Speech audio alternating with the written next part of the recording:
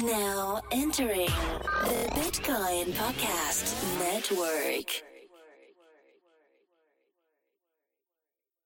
To the Bitcoin Podcast. Welcome to the Bitcoin Podcast. Welcome to the Bitcoin Podcast. To the Bitcoin Podcast. Welcome to the Bitcoin Podcast. Bitcoin Podcast. Time to buy, never sell. These three guys ain't knowing well the world of cryptocurrency. Holding on is what you do. These three guys, they have the news. It's Bitcoin Podcast, baby. Welcome to the Bitcoin Podcast. Bitcoin Podcast. Welcome to the Bitcoin Podcast. Bitcoin Podcast. Welcome to the Bitcoin Podcast. Yo, hey everybody. Welcome to episode 272 of the Bitcoin Podcast. I'm the host that talks first, D. I'm the host that talks best, Corey. We have a bunch of people on the roundtable today. You always break the rhythm. Yeah, I know. There's no rhythm. You throw the combo breaker out before I even get to going. You got to keep people on their toes. It's not if you're not keeping people on your toes, then they're just getting complacent. That's true. You gotta teach people how to adapt audibly. Yeah. We got a bunch of people on the show today. We have guests. Yeah, we got a lot of guests. So we're lazy. You guys go ahead and introduce yourselves. No, I'm kidding. Let's go. Ray, you want to go first? Sure, reverse alphabetic. This is Ray Redacted back on the podcast to talk about security and SS7. And we'll just go with the security theme here. We also have Harry from MyCrypto. Say what's up, Harry. Hey, everyone. Nice. Jessie? Jesse's also with us. What's up, everybody? From Just the Headers / the Bitcoin Podcast Network. Jesse from Just the Headers. Yep. Jesse the man broke said he wanted to grace us with his presence, so we said yes, absolutely. And so now here we are. So we got a packed show today. We got a lot to talk through. So should we just jump right in, or should we talk about my week? No. Okay. Just jump right in. Ray brought things to talk about, and we're going to talk about them. Ray has a posse. Yeah, so Friday night, right around the time that Burning Man started, the CEO of Twitter, Jack Dorsey, we're not sure if he was at Burning Man or not, but his SIM was hijacked. He was SIM swapped. And the people that took it over, who have been taking over some YouTube accounts as well, rather than posting some kind of a shitcoin Twitter scam, asking people to send them Ethereum, they just decided to spout off a bunch of bomb threats and racist tweets. And it's a little bit embarrassing for both Twitter as well as for SMS as a second factor authentication. And it also very much draws attention to the fact that apparently no one is immune from SIM swapping. So is our level of adoption meter at the rate at which we're surprised when people who get their shit hijacked don't spout off Twitter like crypto scams? Yes, correct. The pranksters could have probably made about $100,000. It would have been a different issue of how they exfiltrated or how they get it out. But I mean, certainly you would have thought if he had posted a bunch of things, because he also owns a payment processor as well. Yeah, they could have used that for fraudulent purposes, much bigger than just pulling some pranks and saying some inflammatory things on Twitter. You know, what I just realized is that the heist movies are over. Are they? As we go into the future? Yeah, I mean they're stupid now because everything's so digitized. So every scene would just be them waiting for something to load. For sure. You know what I'm saying? The heist movies are over. There's no more. Harry, cool, what do you think? Can you sensationalize the stuff that you do and you kind of? I think we're living in a heist movie. How's that? Is somebody hacking us as we speak, just sitting waiting for something to load? Say I don't again? think you hear me. Is somebody just sitting waiting for something to load and hacking us as we speak? Yeah.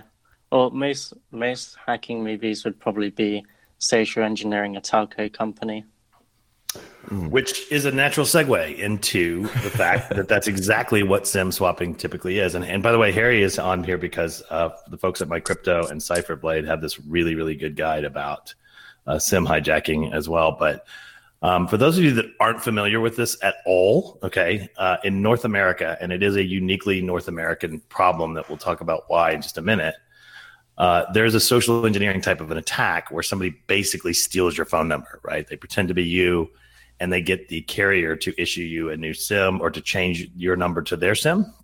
And because we still have a lot of systems that rely on SMS for that second factor for password resets and things like that, it really kind of shows a lot of vulnerabilities that are out there. And it actually has a great analogy for cryptocurrency too, because the reason that we have a lot of these problems, the reason that you get so many fake robocalls with spoofed caller ID, and the reason that SMS is so insecure has to do with the fact that when a lot of these standards were written, okay, and I'm talking about in the 60s and 70s, they originally allowed for telco connectivity to happen in band, right? So you could signal and make changes inside the band.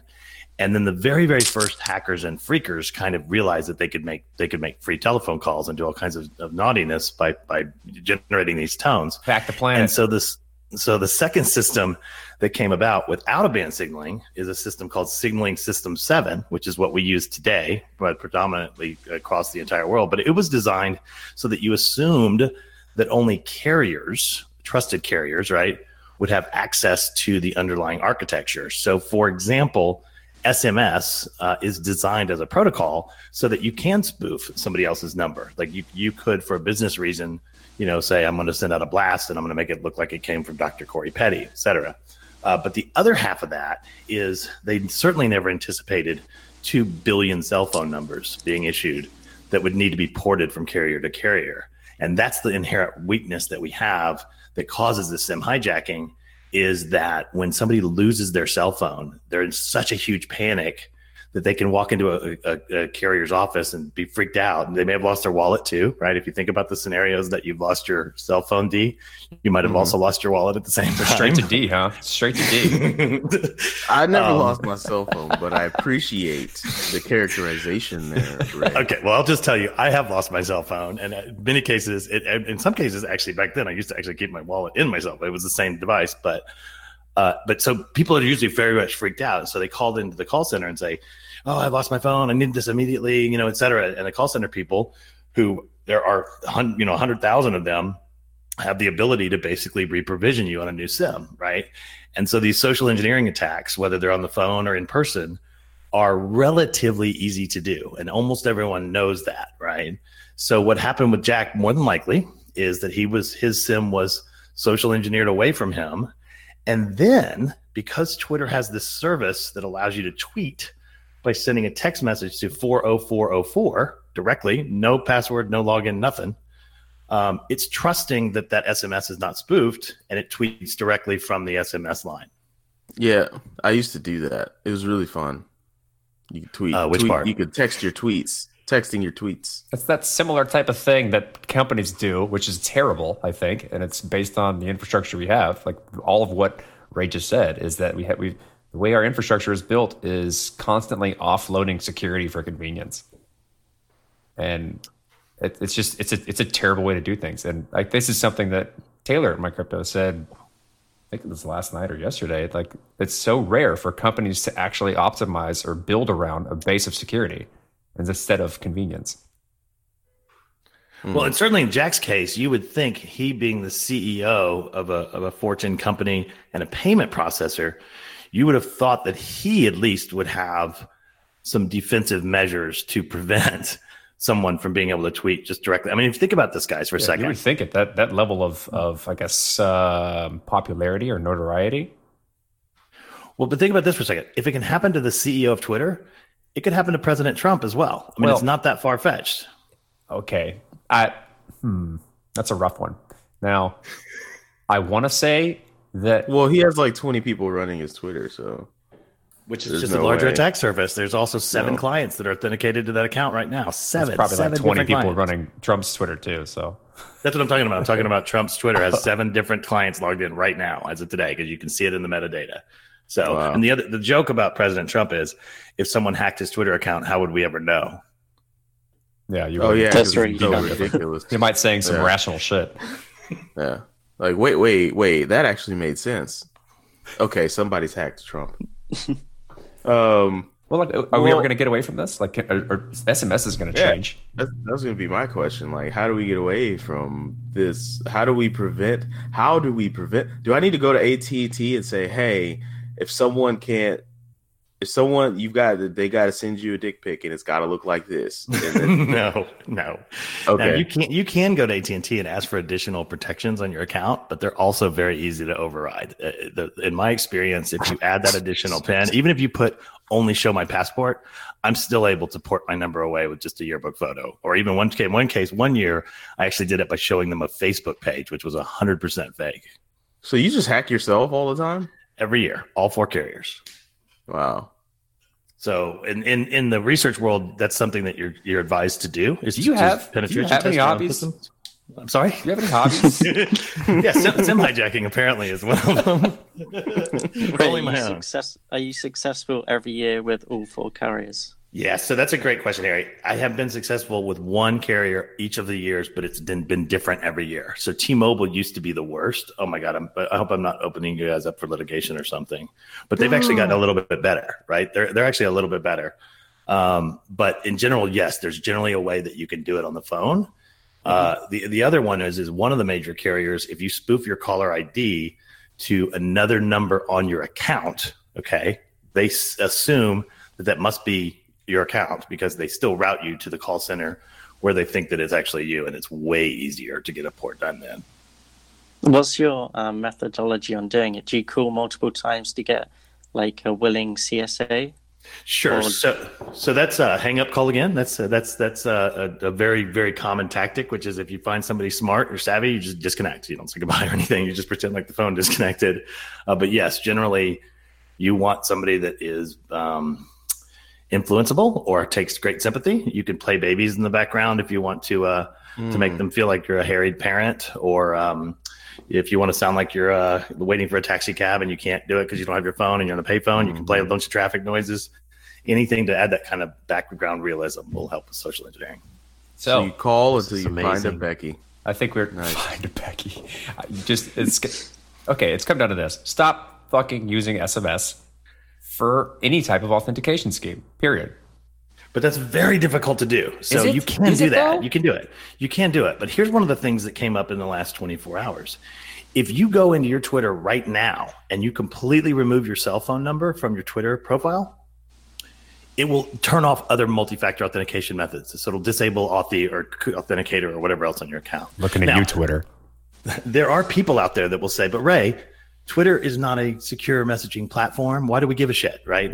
Well, the reason we give a shit is because it can be, if somebody can impersonate you on Twitter, they can impersonate you on DMs, and they can impersonate you to go do lateral movement into Gmail or to cryptocurrency or to call, DM your grandmother or whatever else. So we have to treat the applications that we use daily the same. That's why you really do want multi-factor, and I mean true multi-factor, on everything, every site, every single one that supports it. If the site doesn't support it and it involves money, you need to delete them and get a different bank. Money or notoriety in terms of like people thinking they're talking to you and rely on like the application to like authenticate you. If you're being yourself with a audience, with some relatively large audience or important audience, you need multi-factor authentication.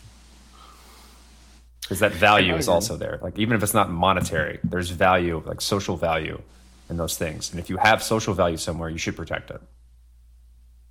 So Harry, tell us a little bit about what you guys have said about some of the things that you could do to prevent getting your SIM hijacked. So a lot of it is, like you said, is remove the SMS authentication and use something like Google Authenticator or a YubiKey or something like that. Something else that you have. With Twitter, there isn't anything really. I've actually removed my mobile number from my Twitter account, so My only account recovery mechanism is my email, which has more options for account recovery with something that I have, except from a SMS number. So to get into my email, you'd need like a YubiKey or Google Authenticator. And what is the password to that email? I don't know because I use a password manager. Standard follow-up from your age. What's the password? Sure. So again, for the people that aren't familiar with the term that Harry's talking about, he's talking about a YubiKey, which is a hardware multi-factor device. It's typically a USB key. It could be a near-field communications, and now they have one that's Lightning that participates as your secondary or tertiary token, or in some cases even your fourth token for some of those scenarios. And you can set them up so that the absolute gold standard in my mind is you have a password manager that is only unlockable with a hardware token, because that is so many steps for someone to get to your information. And basically, if you didn't have your own YubiKey, and even if somebody took a wrench to your head, you would probably not be able to get into your password manager either. Here's a question for you. Here's an interesting one from you. So I use a password manager for everything. Like I don't know any of my passwords. Let's put it that way. You mean your master password, right? I just the one that unlocks my password manager, and the one that basically logs me into my computer. Those are basically the two or multi passwords that I have, depending on how many devices I have. All right, cool. How do you feel about every time you use one of these hardware tokens and you log into a service, whether it be from a given piece of software or a given computer or a different browser, it asks you, do you trust this device? Which basically means don't ask me to use my hardware. Don't ask me to do any multi-factor authentication again on this specific device, whether that be like the pairing of my computer and the browser and an app or something like that. Should you ever use that option? Is it good enough? I never use it. Yeah, so it's an interesting debate here, because there's two different main security concepts at play here. The first one is a zero trust model, right? The zero trust model means you never trust anything. It doesn't matter if it's a kiosk, if it's your grandma's computer, if it's your own personal computer, right? Mm-hmm. You don't apply trust to things because you build systems around zero trust, and then you won't get violated, on that trust. It's sort of like the old maxim, don't lend friends money and definitely don't lend relatives money, right? Because if you have a different standard for that, there's different pieces to that. But the other side of that is a different model, and it specifically applies to multi-factor authentication called inherited trust. Okay. And so, for example, on Google, Gmail, for example, it knows your MAC address and it knows your originating IP address. And if it suddenly sees your MAC address or your IP address is completely unknown, like it's a Chinese IP or it's a proxy for Tor, then it will force you to use another authentication mechanism. That's risk-based multi-factor authentication, right? And that actually does bring a lot of convenience to it. Harry mentioned Google Authenticator. I'm actually a really, really big fan of Authy, because Authy has the concept of inherited trust. So once you actually authenticate with one device, you can then use that device to authorize another device so that they can be in sync, like your Apple Watch or your other computer or a backup air-gapped device or whatever else.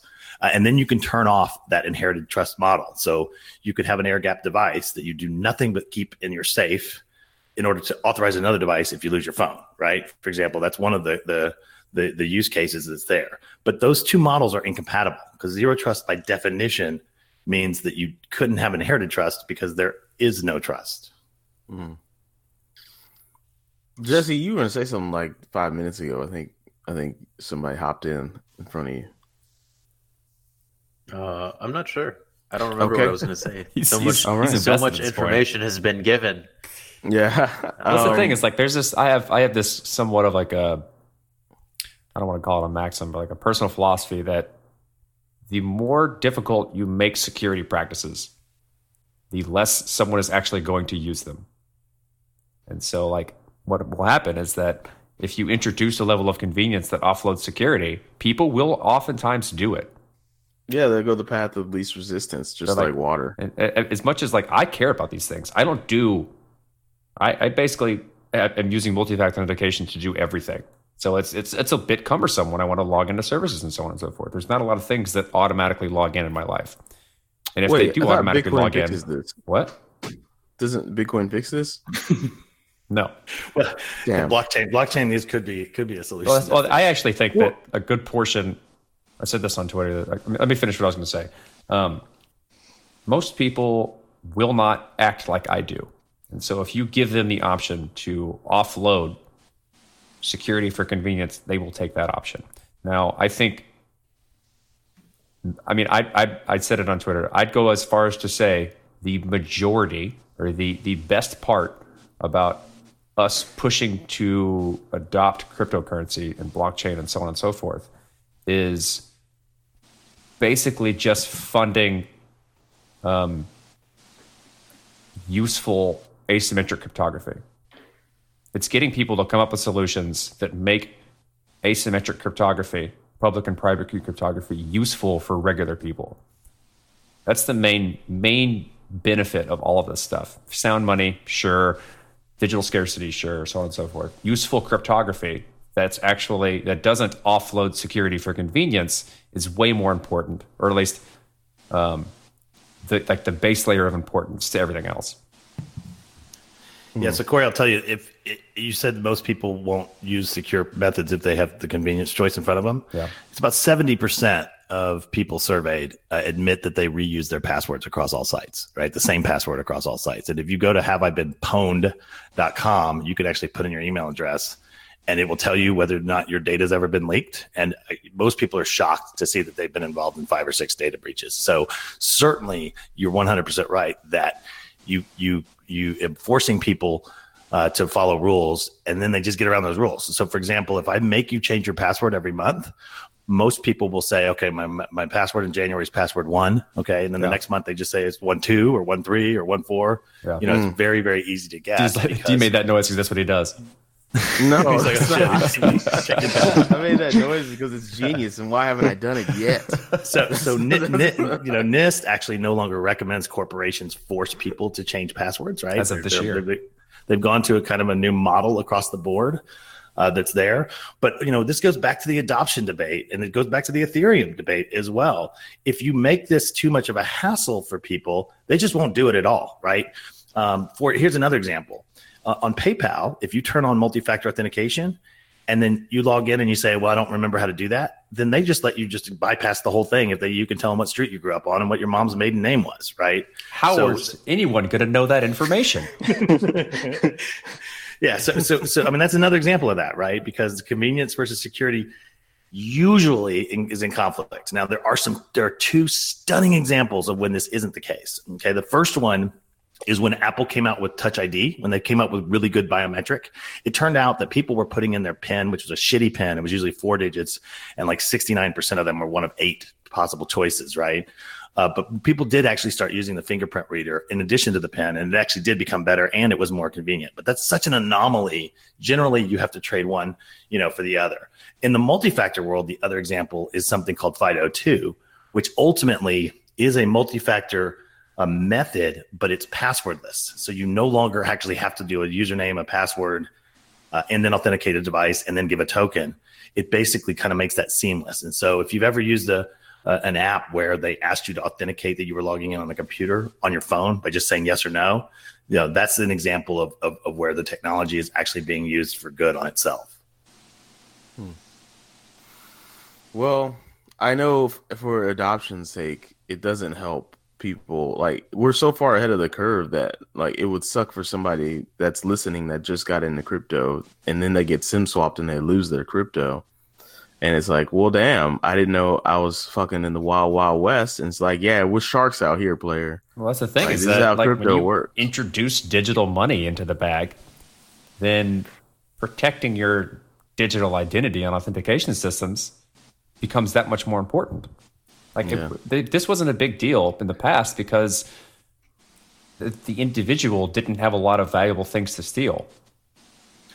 Or you weren't liable, right? So if somebody takes your credit card numbers, you don't actually, at least in North America, you don't actually have to pay for it, right? You're only liable for up to $50, and even then, you don't usually even have to pay the $50, right? Because your credit card company just eats it. And it's kind of a shock when people find out that if they get a Bitcoin stolen, there really isn't any recovery process. There's no Bitcoin corporation that's insured against your loss, right? And the FBI is not going to really open a full-scale investigation over a single Bitcoin theft that happened because you were phished. Mm-hmm. Yeah, I don't know. It feels like it's going to be a tough road for adoption if some of these things can't be easily assessed, just because it's like money with more steps for most people. Like, do you think the road to adoption is tough because people aren't educated, or they just don't care, or both, or neither? Both. So many options. I would say it's both. I definitely would say it's both. Enough people know about Bitcoin and crypto now to where it's like on the cusp of becoming something. But the thing is there's still so many tiny roadblocks for crypto in general. And now it's becoming even worse because middlemen are swooping in because they're like, oh, this is great. Coinbase is like, oh, great. We just became the greatest middleman of the 21st century. We just got to keep it up, And so it's becoming, I don't know. That could be an easy thing, or easier for people because people do love Coinbase. Everyone I've introduced to Coinbase is like, oh, it's so easy. It's so easy. And then I introduce people to Gemini and they're like, why didn't you introduce me to Coinbase? And I'm like, oh, sorry, Winkleby. I guess yours not that easy to use. But I don't know. It's scary to some people, and some people don't have the time. Like remember, I have relatives whose banking password is recover my password. Oh God, don't say that on air. I mean, it is. They never remember it, and they're like, oh, I guess I'll go ahead and every time they log in, they're like, I'll go ahead and recover my password. So I think you're saying that their password was literally the phrase recover my password. No. Hey, it's a passphrase. No, I mean like they never remember their password. They always recover their password. Like every time they log in, they care that little about security. Well, actually, that's kludgy multi-factor because it sends them an email reset and then they have a token. I mean, it is kludgy, but it is a way to kind of sneak in multi-factor. I don't think I've heard that word before, kludgy. I'm not sure that it is a word, so I like it. Well, but so I have a question for you, Ray. Yeah, Jay. I got a question for actually everybody. Does anybody know if you can freeze a phone number to just yourself? Just own it forever? Yeah, for sure. So yeah, we definitely can talk about that, and I know Harry knows a lot about this as well. First of all, it's different in every country. Okay, so one of the reasons that this isn't a rampant problem in Europe is because when you go to port your number from one carrier to another in Europe, it takes days, and while it's taking days, you're getting text messages and all this other kind of stuff. So you have time to catch it. Whereas in North America, if they went to port Jack Dorsey's number at 5:01 p.m., it was probably ported by 6, right? Within an hour, it actually happened. But your question is can I freeze so that they won't port out? Well, the law requires carriers to basically port to each other unless there's a contractual commitment around it or something like that, and it's very strict around that. Now, what you can do is you can make it more cumbersome for them to do it, right? So you could put a pin on your actual porting, okay? So that could be, depending on who the carrier is, that you have to have an extra code. The problem with that is that most carriers, even when you put protection on the porting, they're used to dealing with people that don't remember what their protection was, right? So anyone with a manager or above title can basically override that as well, especially in person, right? But in theory, and I'm going to let Harry kind of add some color to this, you should put those restrictions on your porting, and you should put the notes in your account, and you should say things like, only port if I show a passport, right? Or if I show a state driver's license, right? Because their ID requirements are very different. And I'm like I said, I'm interested in Harry's take on that as well. Yeah, I like those points. You still have the weakest link of a support agent or an authorized person that can perform such an action to be compromised either through bribery or threats or something else. So I think a good assumption to make is never rely on your phone number, which has the weakest link of a human, as authentication. Why can't we have providers like AT&T infrastructure providers decentralize that whole process of assigning phone numbers so that you get you're assigned some sort of private key that converts based on whichever provider you choose to a number, but you ultimately own that private key. So psychologists figured out in the 40s and 50s that most human beings can remember 7 numbers, right? 7 numbers is kind of the sweet spot for memorizing something. And that's where we ultimately ended up, at least in North America, with the NPA and XX scenario that we have today, where you have an NPA, which is the area code, and then a somewhat memorable 7-digit phone number, right? So you typically can remember 477-4252 or 867-5309, and then you just have to remember the city. 867-5309. I see what you did there, Ray. You're not slick. If we went to a private key type scenario, that phone number that's today 10 digits would probably be, if we just use numbers, right, it would probably have to be 64 digits, right? And so you're trying to talk to people about remembering 64 digits. Even if you were alphanumeric, it would still be another 8 characters using the full alphabet, right? So we haven't quite figured that. We don't really have an easy solution to that, right? Plus, your phone number is itself a public key. If you think about it, it's not something that you try to hide, right? Using OSINT, I can find anybody's cell phone number within an hour. Pretty much anybody. I won't be able to find Trump's, but pretty much anybody. So it's not really a secret. I mean, I love that Harry is saying we shouldn't use that phone as any kind of authentication device at all. And there's certainly mechanisms for doing that. But if you go around assuming that people can't find your cell phone number, then you've never been around a Stingray or an IMEI catcher, or even some of the robocaller techniques where they just sweep every single phone number and listen for which ones have voicemail outbound, right? It's very difficult to protect your phone number itself. So one thing that I do is I keep my number rotating through Google Voice. So I don't actually use my phone's phone number. I have protections on the number, but then I try to use for multi-factor authentication. I try to use Google Voice numbers in conjunction with the actual phone number. So I have my own methodology in addition to using YubiKeys to lock. Yeah, you call me from a different number every time. No, that's actually great. Using Google Voice and not using your primary portable cell phone number is absolutely a fantastic best practice. And if you're not comfortable with Google, there are services like Text Now where you can pay them $9 a year, and you can pay them with Monero, and you can give them a funny name, and you can be a total burner type of a de-anonymized type of an SMS side, right? And some of those services will even forward SMS messages to your other numbers. Although from an OPSEC standpoint, that may or may not be a good idea. But using Google Voice or a IP-based SMS gateway is absolutely, one of the greatest things that you can do to kind of mitigate some of this. That's cool and all, but I don't want to do all that.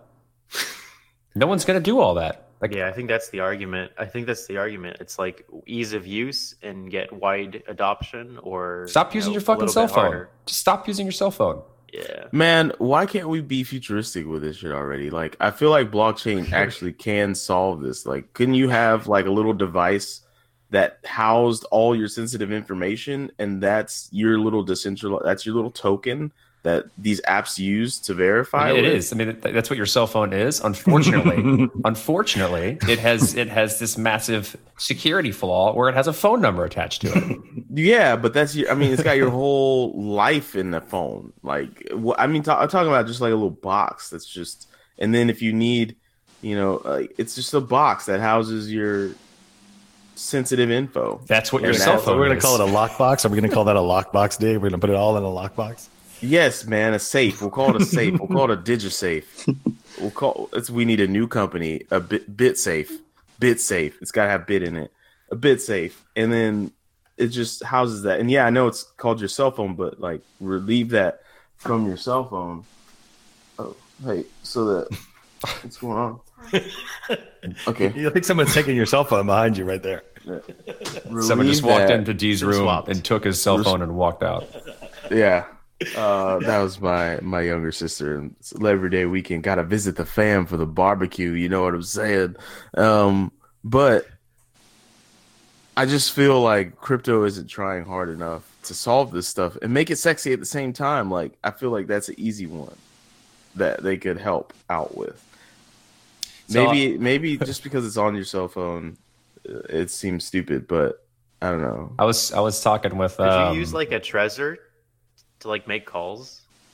You say AT&T, I want to use my Trezor to sign up for a virtual number, and somehow your private key gets associated with a phone number through AT&T, and you can call using any online device.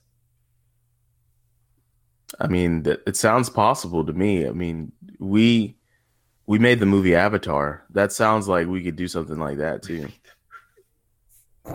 What I mean, Avatar was a leap and bound in all kinds of technology. If we can make Avatar, damn it, we can hook up a treasure to our AT&T phone number. I was talking with okay. I'm building out an idea for a business, and I was talking to the guy that wants to build the front end and everything, then do the branding. And we came up with this acronym of Keep It Sis, which is like sexy, intuitive, and secure. And I think that's it. You have to have those things in order for anyone to actually use something. All these solutions we've come up with technically work. I do a bunch of stuff to secure my identity and my valuables, and it's not sexy, and it certainly isn't intuitive. I need to know a bunch of stuff and how stuff works in order for to keep this stuff happening. And it's just it's cumbersome. And until we come up with something that's cis, like, you're not going to have adoption, in my opinion. I think or they cis just should move on. be. Yeah, or they move on. Like for example, most email spam, for all practical purposes, has kind of been solved, right? We're not dealing with the hundreds of email spams a day in our inboxes, most of us anyway. So they've moved on to other things. Now they're SMS spamming. Now they're robocalling. The criminals will always find a different way. Yeah. In whatever the easiest path of resistance is. I'm sorry, here I didn't mean to. Yeah, but like the easiest path of resistance can be raised. I mean, we like. Just the idea of asymmetric cryptography and some of the cryptographic schemes of authentication that are coming out, like the lowest barrier of entry can be raised such that it's really difficult for people to get things done in an efficient manner. So there isn't like this, like, basically casting a wide net and not caring. That can be an expensive procedure, and so people won't do it. And that's the whole idea of, in terms of like being a security professional, in my opinion, or like raising the bar, is raising the lowest entry. I'm on the edge of my seat trying to figure out what Harry's going to say about cis. I was just going to say I want to make it an industry-wide acronym. Cis? Everyone using it, yeah. I've You never like heard that? it before. Yeah, I like it. You never heard it because I made it up just the other day. It's Look good. how happy Corey looks. So happy. I like when people. I said like something that. people like. I said something people are gonna do. I mean, it actually works. Things have to be sexy. I've been saying this for 4.5 years now, and like I always say things like that. If you say that stuff like that in a room full of really smart people, they usually look at you like you're the opposite of smart. They're like, "Oh, here's this dumb motherfucker right here." Yeah, but if you I'm say like, an acronym that includes it, they're like, "You're a genius." Oh, that was the missing step. Yeah. Damn, I should just put it in an acronym. It's that commercial. It's like, I just said that. Yeah, but I did it like this. And he puts his thumb up. It's like, oh, okay. It's the same thing. You just got to say it right. Like, crypto's not sexy. The only thing that makes crypto sexy is that every 2 years, there's a random 14-year-old who got a bunch of crypto playing Counter-Strike, and now he's a millionaire, and he's wearing stupid-ass glasses, and he's talking on CNBC about how he's a genius. Like, that's what makes crypto sexy to people. Or they're talking to grown-ass men living in tree houses, and it's like, damn, there's nothing else sexy about this? We don't do anything else sexy. It's just has some crazy random shit going on. So, D, if you keep your crypto assets on a public blockchain, which ultimately all crypto assets are on public blockchains. There's no such thing as dark blockchains or dark web blockchains yet. But who's responsible for protecting those assets? Who ultimately is in charge of making sure those don't get ripped off? Well, in the words of G-Eazy, it'd be me, myself, and I. And so that's friction, right? For most people, right? My choice is do I want to invest in and adopt something where I'm responsible for losses, or should I just keep dicking around with a Visa or MasterCard and they're responsible for the losses? And actually, ultimately, all cardholders are responsible for your losses because they just spread it out across all cardholders across fees. I've got your answer there. I've got your answer here.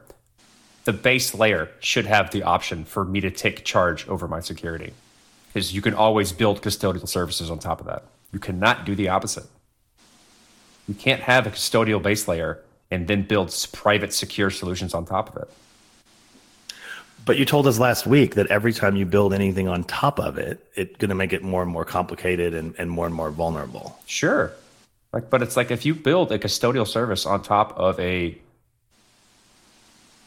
private, like I can take like sovereign responsibility, then that's what you're compromising. That's what you're taking away.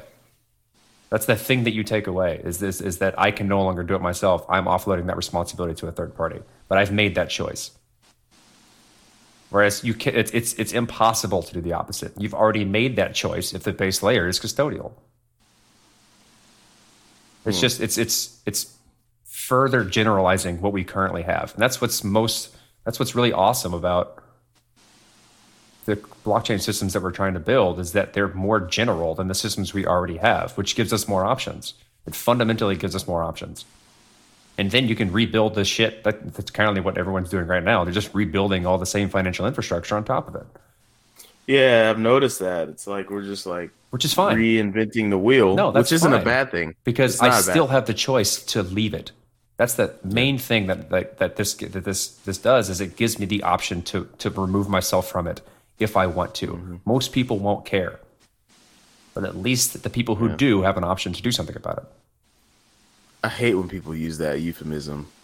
In my mind, I call them a bitch, or not when they use it, but when they say it to me. What? When they're like, "Oh, let's not reinvent the wheel here," and I'm like, "You bitch," because like, if we hadn't reinvented the wheel, we're just gonna be rolling around on fucking rocks. Like, what kind of dumbass thing is that to say? We invent the tire like every few years. We make the tire better. Why would I not reinvent it? You dumb bitch. But I don't say that out loud. I just think it in my head because I'm like, you're just not contributing to this conversation at all, are you? But anyway, sorry, I didn't mean to go on that. Well, so one of the reasons that so many of these projects were gravitating towards money and towards settlement is because the SWIFT system sucks, right? I mean, it's incredibly insecure. It's usually very, very slow. It was built for time when mainframes were kind of the de facto standard, et cetera. And so most people, in addition to wanting to become Bitcoin billionaires, are also thinking, surely we can do this faster and easier and less friction and even less transaction costs, right? That's why they're gravitating towards settlement and towards that aspect of the we have the technology. Project.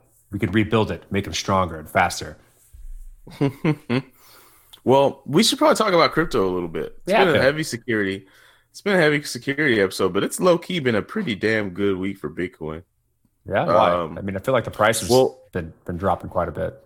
Like we keep retesting that whole like 10,000 stuff, and then it just dropped after that. We lost the resistance. Or support, there's new Bitcoin minings. Bitcoin mines are going up in the States now. There's one going up in Georgia, and there's two going up in South Dakota. So that's a little bit more of that whole decentralization. Do we know drug that we love, baby? We know what potential hash rate is relative to the global hash rate of those facilities? No, I don't think there's any way for us to know. But I just appreciate that it's not in China. You know what I'm saying? Yeah, but they're probably getting their ASICs from China. Probably. Yes, they are. Way to rain on our parade, Jesse. Well, it's way to go, man. It's something you should take into account. We have them, but where did we get them from? So dude, the crazy thing about the mining thing is that we surpassed $14 billion in mining generated revenue this last week. That just happened, and it happened very quickly compared to when we crossed 10 billion. But the market cap of Bitcoin is what, like 180 billion, right? So if you think about that, that's like 8% of the total market cap was generated through the mining process itself, right? And I don't know if that's on purpose or if it's a good or bad thing. I don't know. What do you guys think? Oh wow, I've never thought about it like that before. Same. I need to put pen to paper on what that implies. So it's only generated 14 billion, but the market cap is 180. Interesting.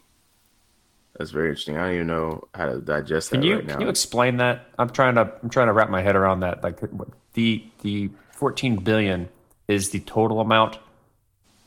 Correct, and it's growing exponentially too, by the way. So when the marks are actually being reached at a faster and faster and faster rate. So we could just cross the 14 billion rate, but we'd actually crossed the 10 billion rate just a few months ago, and then we crossed the 5 billion rate just a few, much longer. So it's getting faster and faster and faster towards that number too, right?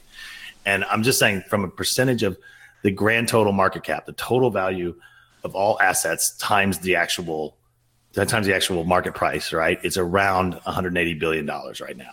And, almost 8% of that was generated in the process of mining it itself. And I don't know if the goal was to make it 50% or if the goal was to make it 5%, but I just still think it's an interesting statistic. I'd actually be really interested to see what Ethereum was compared to that. Like how much Ethereum What do you mean by generated? Like the tokens that are minted via mining, correct, are sold for that much money? Correct. That's their rewards. Yes, their rewards have been in excess of $14 billion. Okay. I don't know. And that goes all the way back to the inception, right? Okay, so that's back from 2009 up until now. Correct. And yeah, that's going to US, exponentially right? grow. Yeah, that's going to grow it's going fast. to exponentially diminish. Or like the amount that's actually being produced is going to diminish. So unless but the value, right, exactly. The value will go up, but that means that all the other things that are happening on the network also has that value capture as well.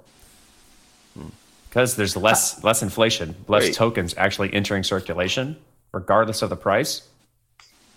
That's less money being generated from mining. We've seen this chart before. Exceed like 200 billion. It looks like that. I don't think our audience can see that chart. Yeah, but you guys can. I don't give a shit about you, audience. Get the fuck out of here. No, I'm kidding. Taylor from MyCrypto has also joined us, so we have another representative from the MyCrypto space. Say hello, Taylor. Good morning. Yeah, well, I'm traveling right now, so I would normally be up at dark 30 with my daughter, but I slept in. Good for you. Nice. It's really Catch nice. those Z's. You missed a riveting conversation about security. Corey actually invented another acronym. So first he invented everyone knows what a GPP is. And I hope that goes viral in the community because it's fucking hilarious. And now it is SIS. And Corey, I don't want to steal your thunder. Why don't you let Taylor know what SIS is? Sexy, intuitive, secure. Just keep it SIS. That's the whole idea. Like there's no such thing as adoption unless it's basically SIS. Like I do. Yeah. I like it a lot, actually. I don't think you can, unless you have all three of those things, then it just basically can't ever reach the threshold of adoption that you need. Yeah. Well, it has to be like the security part of it almost has to just work, just like the UX part of it does. And I think that's one thing that people in this industry don't get, is that we need to treat all sort of facets of security, whether that's like OPSEC or smart contract security. We have to sort of not be on autopilot, but everyone does all the things necessary to make sure that all the shit is fucking secure. Please. Yeah, it's just someone who gets a lot of the support tickets of when you, like we were saying earlier, if there is an ability to move around the security of an application, people will do it. They're going to take the lowest path to get to what they're trying to do, regardless if it's the secure path or not. Yeah, and that's it. So I gave a talk yesterday. I'm at the blockchain training conference in Denver, and the whole sort of premise of my talk is talking about sort of usability and security and how do you find the balance. And whenever I do this sort of talk, I end up talking way more about security than usability. But those sorts of things, right? Where the user is going to take the easiest path, and that may be brilliant UX, but if that's an insecure path, everything's going to blow up in their face, and then they're going to lose their money, and then that's not usable. That's not good UX. And I have this slide. I don't know, maybe I can link it, but I have this slide that I include 4 times in each presentation that just says the worst user experience is the one where people lose their money. Because for some reason, people are like, oh, but we reduced the amount of clicks. We reduced the mental overhead. Oh, I have the sexiest way to lose your money. I promise. Yeah, exactly. It's so true, though. And, it's no, sometimes those 5 clicks are actually a better user experience if the user successfully backs up their key and, doesn't send their stuff into, the black hole of a dead address and, all these little things. I think we'll get there at some point. All right, Harry, here's your chance. You're on equal ground. You can tell her she's wrong and she can't fire you. I know. I think Taylor's right. She makes some good points. Passing the responsibility to the company or interface or product that you're using to ensure you're secure, and not like taking the least secure route is good. But also, you need to assume that the user wants to be secure and that they care. Yeah, so I'm going to take a different point on that one side, because if we think about going back to the Jack Dorsey scenario, they have intrusion detection systems, intrusion prevention systems. They use multi-factor in their corporation. They thought they'd closed every single door, except they forgot about the 40404 and the SIM hijacking issue, right? I mean, that's a pretty blatant oversight, considering that their CFO was the same type of a victim. But I certainly understand what you guys are saying about that, about don't trust anyone else in any corporation. But it's a little bit dangerous because there is a tendency in many cases to blame the user when they get phished, for example, right?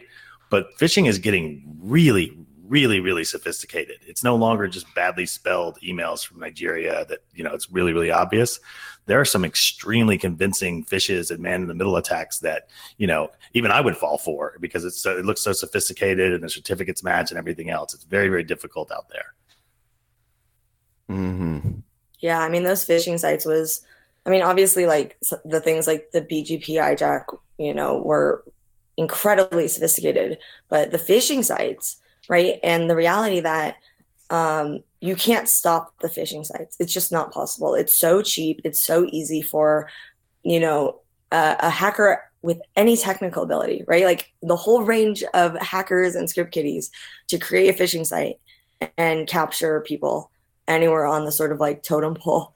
That's one of the reasons that we removed private keys from MyCrypto, right? So you just can't use your private keys on MyCrypto anymore because there's no way to stop the phishers. There just isn't. And there's no way to train every single user to be to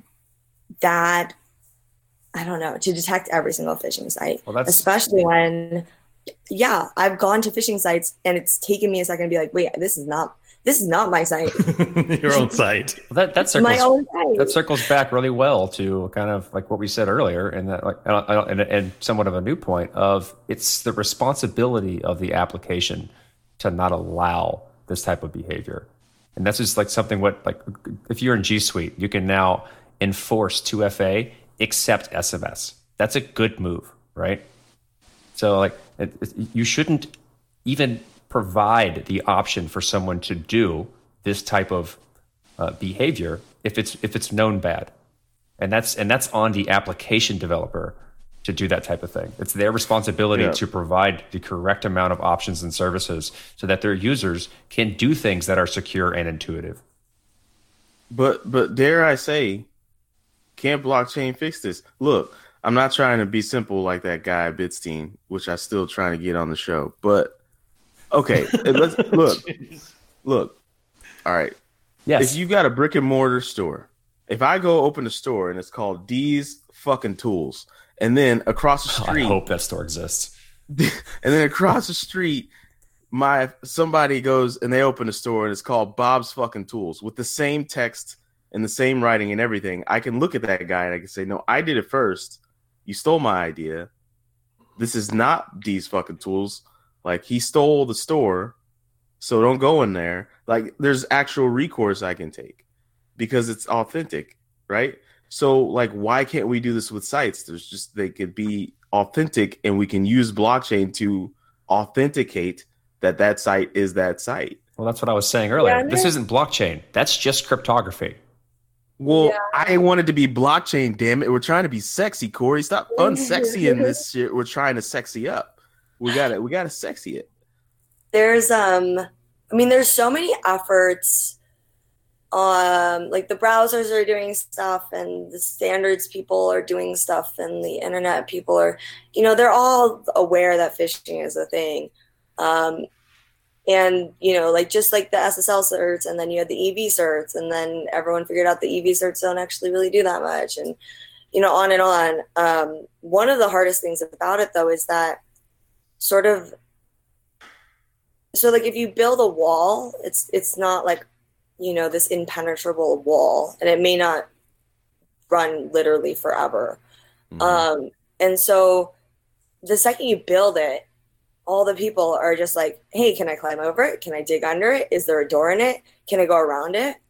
And it's really hard to build things with the foresight to sort of, make an impenetrable wall, right? Because at some point, the purpose of what you're building is lost or destroyed, and it doesn't actually do what you want it to do anyways. And this is sort of what we're seeing with all the different mechanisms for like verifying a domain and locking down a domain, and, the certs and the browsers and how they show the certs. And, there's so many different facets to this stuff. And I think that, there may be some things that like the blockchain or like ENS or other protocol level stuff could do to help some of the things, right? Like some of these huge pile of shit, whether that's making domains harder to transfer or easier to secure. But does it really cut down on, like phishing, right? Where phishing is so simple. It's just like, yeah, grab a domain that sort of maybe looks like the other domain and hope people click it and don't notice it. And I think that's one of the reasons that phishing is so prevalent, is like, it's so easy. And even if you have a domain, like we saw domains that were just like hijacked WordPress sites, like travel and leisure bed.com. You know what I mean? And it was like, people would still go there. My mom would click on that. See a MyCrypto and be like, yeah, sure, I'll just put my private key right in here. So it's not even like the super sophisticated phishing where like you can't detect the domain as different visually and all this stuff. Like, yeah, you'll still catch people even if you use a domain that's completely freaking irrelevant. Yeah, so Taylor, you actually bring up a good point, and it actually goes back to the where we started the entire podcast today, and that is, you mentioned BGP hijacking. That's Border Gateway Protocol, and because we have to support DNS, domain name service, and Border Gateway Protocol, you can't greenfield build brand new architectures for the internet that don't have to support legacy systems, right? So Twitter could turn off SMS tweeting tomorrow if they wanted to. They could just disable that 40404 number completely for that piece if they want to, but they would probably lose 5-6% of their tweets. And so they made a business decision that we want to keep that working, right? And we're also going to use the same one for the multi-factor side. The legacy support is one of the biggest challenges across the board when it comes to writing new security protocols. But I did have a question for you, Taylor. When you removed the private key functionality, did you get any backlash from the hardcore crypto nerds who wanted you to hold the private keys? Yeah, well, and it was, there were a couple people that have been really loyal users and that I've personally interacted with at conferences and online for years. And the people sort of yelling and being like, this is terrible, I don't want to download a desktop application. Those people, yeah, it stings. But it was the loyal users who understood what was going on and saw the phishing and saw what we were up against. And it was those people saying that this wasn't a good decision that really stuck with me. And, their points aren't invalid. But, at the end of the day, the worst user experience is the one where people lose their money. And we were seeing that so frequently.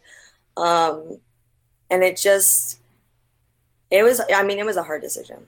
I'll say that. It was not an easy decision, but it's a lot easier when you can point to millions and millions and millions of dollars being stolen and be like, if we don't allow users to do this, less millions of dollars will be stolen, period. Interesting.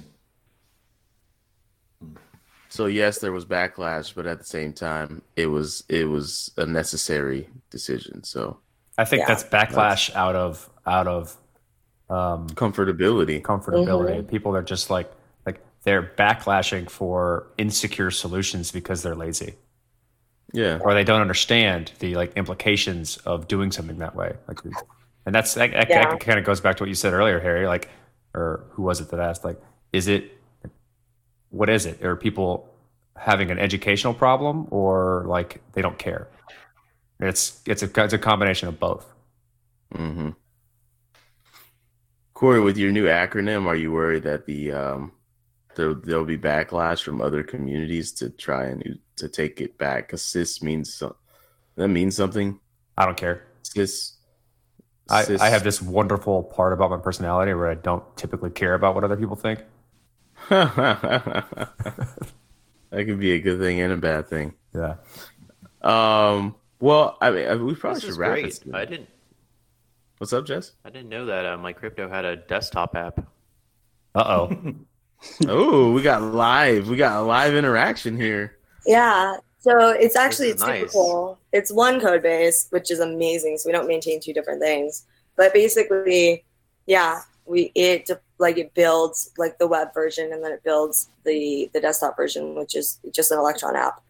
And the primary difference is on the desktop app, you can use things like your private key, your key store file, your mnemonic. And on the web, you can't anymore. You can only use like hardware wallets or MetaMask. And again, it's security. Yeah, the main thing there, like the differentiation between like those two it. things is that your local environment is way easier to secure than the hot mess of the internet. Yeah, exactly. So, do you consider are you guys a wallet still, or are you gonna be like a crypto dashboard or a crypto lifestyle choice? Like, I don't understand what is the like the the branding there. I like the I term like the crypto interface. lifestyle choice. Interface? Yeah, because we don't hold funds. We're just a pretty interface to interact. Facilitator. Is it a cis Facilitator. interface though? Is it this? Is it cis though? It's got to be cis. It's pretty sissy. You should try to go the lifestyle Pretty choice sissy. route. Yeah. We need some commercials with violins in them. MyCrypto. It's a lifestyle. We'll have to have Jordan on next week, and you guys can give him all your great marketing ideas. Yeah. And then there was like, I don't know if anyone remembers this, but I saw like those memes that are going around, and they're like, I'm this year's old, and it like posts something that's old. And you're like, oh yeah, I remember that. That makes me old. Remember those like ice cream lasagnas? That like, No. oh my God. No. So I remember this commercial very specifically. There was like this, it was like the epitome of luxury, and it was ice cream, but it was like molded into like, it looked like lasagna. I can't even explain the way this stuff looked, but it was like right around the same time as Grey Poupon, which is regular ass mustard. But for some reason, when I was a kid, But it's not regular ass mustard. Grey Poupon is regular as hell. I've had lots of mustard. It just tastes like regular mustard. I would call it Dijon. Okay, regular Dijon mustard. Those are two very different. Like, Heinz yellow ass mustard is very different than Dijon mustard. Oh, my bad. I didn't know that. You My got to have mustard your pinky tastes up when you're using that Dijon. weren't quite as. Do you put your pinky out when you spray your Dijon mustard on your hot dog? Who's But spraying anyways. mustard? What do you got? Like a squirt bottle? Stop it. Just stop it. You know what I'm trying to say. But anyways, like Grey Poupon was like pitched as the super luxury mustard. And then back in the 90s, there was like this ice cream lasagna shit that like, I guess I was the only person that saw all these commercials in this I think you call. were. There's Because, okay, I'll drop it. I don't even know where I was going. That was a now, weird because tangent. I was anticipating somebody being like, "Oh yeah, I remember ice cream lasagna too." But You've that been didn't waiting happen. for this not for at all, not at so all. long. Have you found it online though, or anything? What? Or did you like make this up in your head? It's a fever dream. No, hold up. You guys talk about crypto. looking- I He's wanna going go to find it, and we're going to put a I- link to it in the show notes for those who I are do also wanna- I'm curious. looking right now. I do want to put in Maybe a we're quick not plug old enough for. compared to D. Oh, I'm definitely the oldest one here, but I do want to put a quick plug in. If you are listening to this and you are listening to it because you want to learn more about SIM hijacking, Google a SIM swapping Bible, which the folks at MyCrypto and There it Cyberblade is. published. Yeah, Sorry. it's a really good. I was putting in my plug, man. I was putting in the plug for the SIM swapping Bible, which tells you what to do if it happens to you as well. Go ahead, Lasagna man. Keep going. No, keep going. I'm sorry. Okay. Didn't find the right one.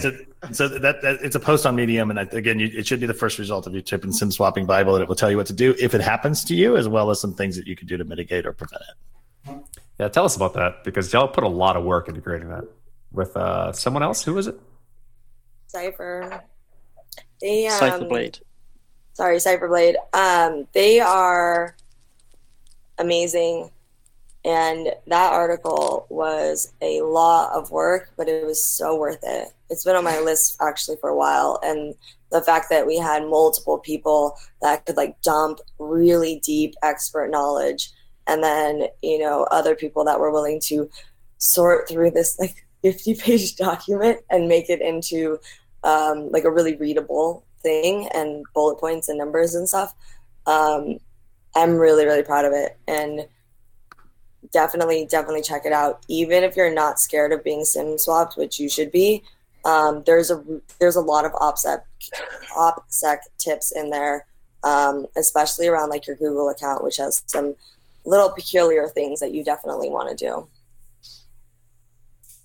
And again, the big point about that is by reading it ahead of time, you will actually know some of these things, so that when you're in the panic situation, which most people are in when this happens, you've actually become educated about it beforehand. It is kind of complicated, especially in the Google ecosystem. There are some catches to watch out for. Too long didn't read. Get Google Fi. Especially if you're the type of person that believes in ice cream lasagna, then you are particularly prone to social engineering attacks. I think you're talking to me, Ray, and you are right. And I need to tighten up. And so I'm not getting socially hacked. So, by the way, side note: if you use Google Fi, the service provider, you will not get SIM swapped, but you're offloading your security to your Google account. So make sure that's locked down appropriately, because it may be easier, depending on how your Google account is set up, to just take that and then take your phone. So be careful out there in those streets. I love how in our chat box you guys are like talking about like mining and really going at it, and the only thing I contribute is ice cream lasagna pictures. That's what I love. Play this lasagna thing on audio so they can listen to it and then they can go watch it. But the audio really is the best part of this lasagna thing. All right, I'm so disturbed right now, though. I think we can wrap on that one. So we're gonna, Corey, I recently told that we don't pimp ourselves enough. And I said, well, pimping is not a good thing. You usually don't want to pimp things. It's disrespectful. And then the person, it's disrespectful. It's demeaning. And they said, well, you're misunderstanding what I'm saying. I mean, you need to talk about the things that you do more. I was like, oh, that's what you should have said the first time. So we actually have a book that we would like for you guys to buy called In 10 Words or Less, Can You Describe Bitcoin, Blockchain, or Ethereum? It's on Amazon. But that's a lot to type into Amazon. So we'd rather you just go to our website, bitcoinpodcast.com or .network, and you'll click on the book. It's actually a big ass picture of a book. And if you click that, you're going to be taken straight to where you can buy the book. What else do we do, Corey? So the shows on the network we'd like to plug. Corey has a show called Hashing It Out, where he hashes things out. We recently found out there's a YouTube show called Hash It Out. Really? Which came out in July of this year. No. There's a YouTube show called Hash It Out. It came out in July of this year. And I feel like they're trying to bite on you guys' style. Is it any good? We What's found it on Google. Is it eToro? eToro sponsored interviews with people about Ethereum. Fuck you, eToro. Ain't that a bitch? Okay. That's a good term. Whatever. They can use it. Anyway, I'd say if they're trying to run off my steam, like that show has been getting quite a bit of good praise in the community. People listening to it. I'm capturing the audience I want to capture, and it's growing nicely. And I'm really enjoying the conversations I'm having on it. So that's if you want to learn more technical, detailed stuff about how all of this technology works, that's where you go. And word of disclaimer, we're unapologetically technical. So you're going to have to Google some stuff. But we try and keep it We try to come up for air occasionally to try and make sure that the overall topic is understandable and people can catch the types of things we're talking about and its implications. Yep. We have a store.thebitcoinpodcast.com. You'll find all sorts of things on there. We have a throw pillow that says live, laugh, GPP. No, live, laugh, be a GPP. That's one of my favorite items. We also have a bean bag cover. So you can remove the beans from your bean bag and put them into our bean bag cover. And then we have a fanny pack. No one's ever going to buy that. I'm making a bet. No one will ever purchase that. Well, somebody might. You want to bet in Ethereum? What's the bet? We got to get this on the smart contract. Somebody's going to bet. All right. Somebody's going to buy that damn beanbag. And if you don't need just the cover, you can actually buy a beanbag, a Bitcoin podcast beanbag. There's also shirts and hats. Oh, yeah. We have those shirts. And boxers. They're boxers. They're not boxers. I think they're just shorts. Oh, yeah. They're basketball shorts. And they say something about it's very lewd. It's right on the genitals. It's very lewd. But yeah, it's pretty lewd and it's right on the genitals. I don't even remember what it says now. And I think I'm gonna make a shirt that says "Don't miss your chance to be cis," and then miss will mean make it sexy, stupid, and then cis will be sexy, intuitive, and secure. And then we can have that shirt going. That would be good. What else do we do that we need to pimp out? Just the headers. Oh shit, Jesse, my bad. That's our show. Just the headers be coming to you soon. What else do we do? The Slack. You got to argue on the Slack. Come argue on the Slack about shorts and we do a lot of things. Yeah, you can join the Slack if you come to the bitcoinpodcast.com, push the button that says Slack, and then follow the 3 simple steps. You will then be entered into the Slack, and you can have arguments about like conspiracy theory. You can. Let's put it this way: wild. Slack. We're trying to bring the community in much more into the network and engage with them. And for all intents and purposes, I engage our Slack community. That's my community. And so if we pull from that, if we pull resources from that, and you would like to be part of the show, and you're interested in joining us and helping and contributing, join the Slack because that's where it's going to happen. Yep, absolutely. We recently had somebody who's been a long time listener, and they're helping us out with the show now too. So it's pretty dope. Do all the things. So does anybody have anything else they want? Guys, you want to plug anything? Taylor's brushing her teeth. Harry, you want to plug it? If anybody happens to be going to DerbyCon this week, hit me up on redacted.com and let me know, and I'll catch you after my class on Thursday or Friday. Taylor, you want to plug? Give a little plug. She's muted. She's walking around. Oh, that's why I was talking about ice cream. Yeah, I mean, MyCrypto.com, at MyCrypto on Twitter. Check us out, especially if you're in the Ethereum ecosystem and want funny stuff and security stuff and usability stuff and late night tweets by me. It's a lifestyle. May or may not have F words included in them. Yeah. Harry, you got anything? Check out our Medium publication, medium.com/mycrypto. We got a whole bunch of articles, not just MyCrypto related, but talking about phishing, pulling apart phishing kits and things like that.